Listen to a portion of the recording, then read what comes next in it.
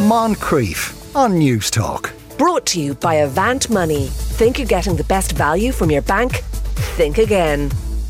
Thank you very much indeed. You're very welcome. Tomlin with you, standing in for Sean today. 53106 is the text number, or you can email afternoon@newstalk.com. On today's show, there's a missing mascot in Meath. I'll be looking for your help to try and get returned to the GAA team down there. That'd be nice. We'll be asking what makes the perfect friend. Josh Crosby's doing essential research on that. And Buzz Aldrin's space suit, the suit he wore on the trip to space as opposed to the one that he wore on the moon, I'd like to say up for grabs that you can win, but I don't think you have the kind of money that's going to be going around for it, so I'll tell you more a little bit later on. So as I say, 53106 for text or emails to afternoon@newstalk.com. Now, Jane Fonda spoke candidly in a recent interview about sex and why she believes it gets better for couples as they age. Despite this, society continues to put an expiration date on sexuality, with many older people being subject to discrimination when it comes to issues related to their intimate needs and desires. Joining me now to discuss this is psychotherapist and TED Talk speaker and author Stella O'Malley. Stella, you're very welcome. How are you today?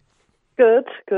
What do we think? Jane's actually saying that she believes it actually gets better for couples as they age. Yeah, it certainly does for lots of couples, especially happily married couples, but when you've been a long time in a relationship, you can kind of become much more accepting and kind of you know how each other works and you can get a groove. And so older couples can have really lovely sex lives and they can be very warm, intimate and kind of their kind of happy place that they go to. Sadly, there's a kind of a vibe in society which kind of laughs at it.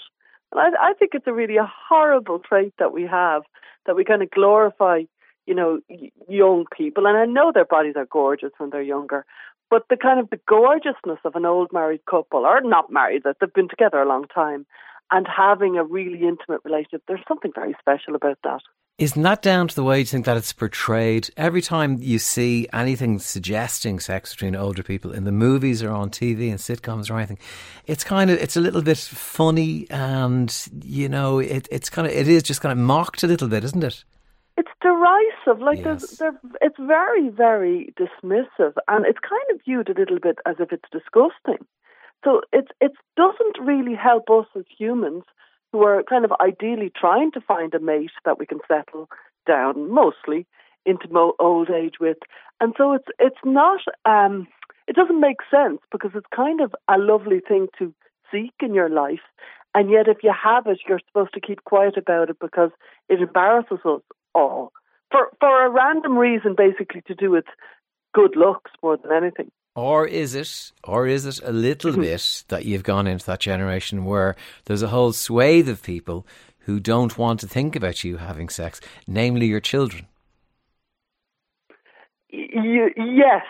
There is a natural response in all of us to be pretty put off by the idea of our parents having sex. Yes. That is definitely a natural disgust reflex, which is around evolution and keeping us away from incest.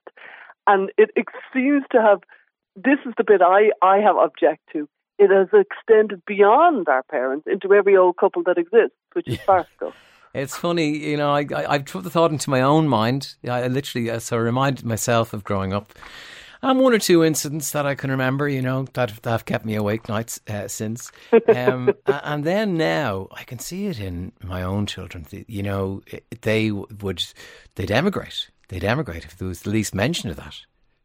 About all the rampant sex you're having. They'd emigrate. And one of them is only 14. Yeah, I know. And that is, it's very interesting that it's very strongly built in. I'm not convinced that we've figured what that is. I threw out the evolutionary idea, but nobody really has cracked why does it freak us out so much.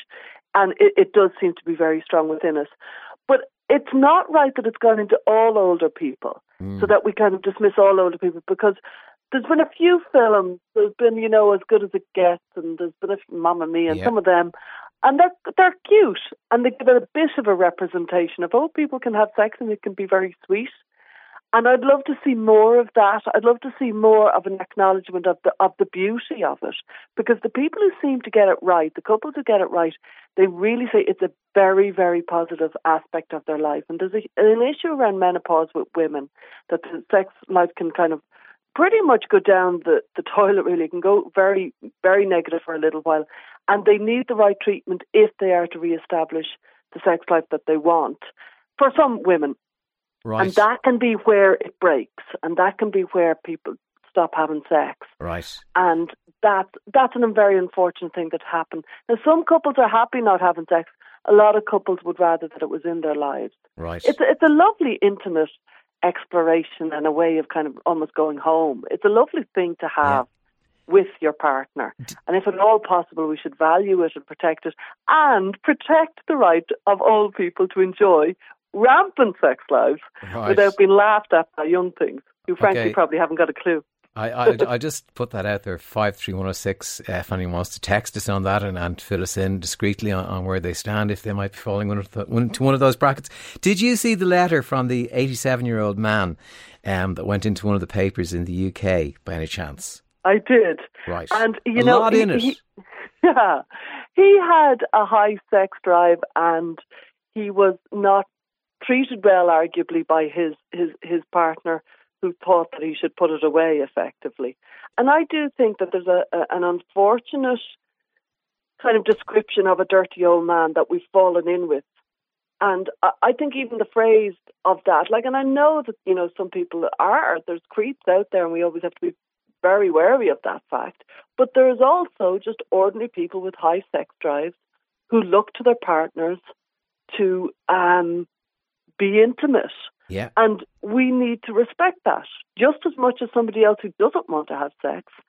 This needs to be kind of negotiated within relationships, as opposed to the person who's the high sex drive is told to get away. And that's often the case. That is often the case, especially as you get older. I found the letter fascinating. For those who haven't seen it, he's 87, he's married 40 years, his wife's also in her 80s, and they've slept in separate bedrooms for 30 of those years due to snoring, which is understandable, I suppose. But he says he's a good sex life, and they've had things. He's had erectile dysfunction, but he's very clear that when they do have sex, when he does talk her into it, she really enjoys it. Yeah, that's very common. That people kind of get out of the groove of having sex, and then when they have sex, they go, "Oh my God, we should do this more often. This is actually really pleasant, and it's brought me to a closer place to you, my partner, and I'd forgotten the warmth that just evolves on the couple of days or the day that you've had sex." And it's something that the more you do, the more easier you find time in the day to do it. And it can, like I say, there can be a breakdown, especially. Not only, but especially around menopause or erectile dysfunction. And it can stop in couples' lives because it can be a source of distress at that point. And then it doesn't get kind of restarted when it needs to be restarted. And I felt very sorry for that man. I did too. Did you? Yeah, I did. I found it hard to understand what was going on, because he said he feels embarrassed, even feels odd when she turns him down, and it can cause an argument, and that makes him feel guilty. And I just feel he has all those negative feelings, and then it seems that when they do have it, they actually have good sex. Yeah. Well, he says that we're not. We don't have the other side, but yes, apparently he does. You think she's faking it? I've no idea, but it did occur to me that I'd like to hear the other side of that. Right. But that feeling bad, feeling guilty, feeling embarrassed and humiliated, that's because an offer of sex is not just an offer of sex. If somebody, if I offered sex to my partner tonight, it's also an offer of, would you like to be intimate with me? I am going to be vulnerable now and ask you to be intimate with me. Would you like to connect with my naked self? It's a vulnerable place to be. And we kind of laugh it away and we dismiss it in that kind of fairly rough manner, as if it's something that isn't intimate and that isn't, because sex has got this slightly carry-on kind of vibe out of it. And people forget that it's also a lovely and intimate and kind of vulnerable making position to be in. Yeah, it's the vulnerable bit of it that's really coming across to me. I can see him kind of building up to this and knowing that it could lead to and then being crushed, really. He'd be crushed, wouldn't he? But that's happening all over the world today. Partners are seeking sex from their partners, and say, "Oh, sorry, my dog." Right, the dog. He got excited. I don't know what the dog's needs are at this point. He wants something now, does he? Yeah, probably always wants it. But yeah, partners are being kind of crushed or building up to asking for sex. They feel at odds because their kind of sex drive isn't matched by their partners, and it's the biggest issue with sex between partners is when their libido isn't matched. Yeah. And sometimes the person who doesn't have the high libido, they keep the other person in check by effectively rolling their eyes or dismissing them, because maybe they feel a little bit embarrassed that their libido can't match the person with the higher libido. So it can get very complicated, and lots of hurt can happen. And I think it's really unfortunate. It would be better off if people kind of came to a place of, we'll negotiate where we're at with this, because it can be a lovely thing. And you can forget that it's lovely if you're the partner who says no often, because you're so busy saying no that you haven't reminded yourself that sometimes you do like it. So the advice is, what would you say? Just try and respond positively, really. I think authentically respond in a way that, like, listen, we don't seem to be matching right now, but we really should give a bit of attention to our sex life. So let's make sure that we don't lose our way in some sort of kind of hurtness. Let's keep trying. Let's make sure that we do come together often enough for both of us. Right. And that mightn't suit you exactly, and it mightn't suit me, but we can find some sort of level of compromise. Right, and the intimacy is its kind of its own reward, really, isn't it? It really is. Yeah, absolutely. Hilary, thank you very much. Oh, sorry, I've gone wrong there. Stella, excuse me, I was going on to my next piece there a bit too fast. Stella, thank you very much indeed for joining us today. That is Stella O'Malley there, psychotherapist and TED Talk speaker. Your own experiences, if you feel like you'd like to share them, we'd be delighted. 53106 is the text number. It is time now for this. Moncrief. Brought to you by Avant Money. Think you're getting the best value from your bank? Think again. Weekdays at 2 p.m. on News Talk.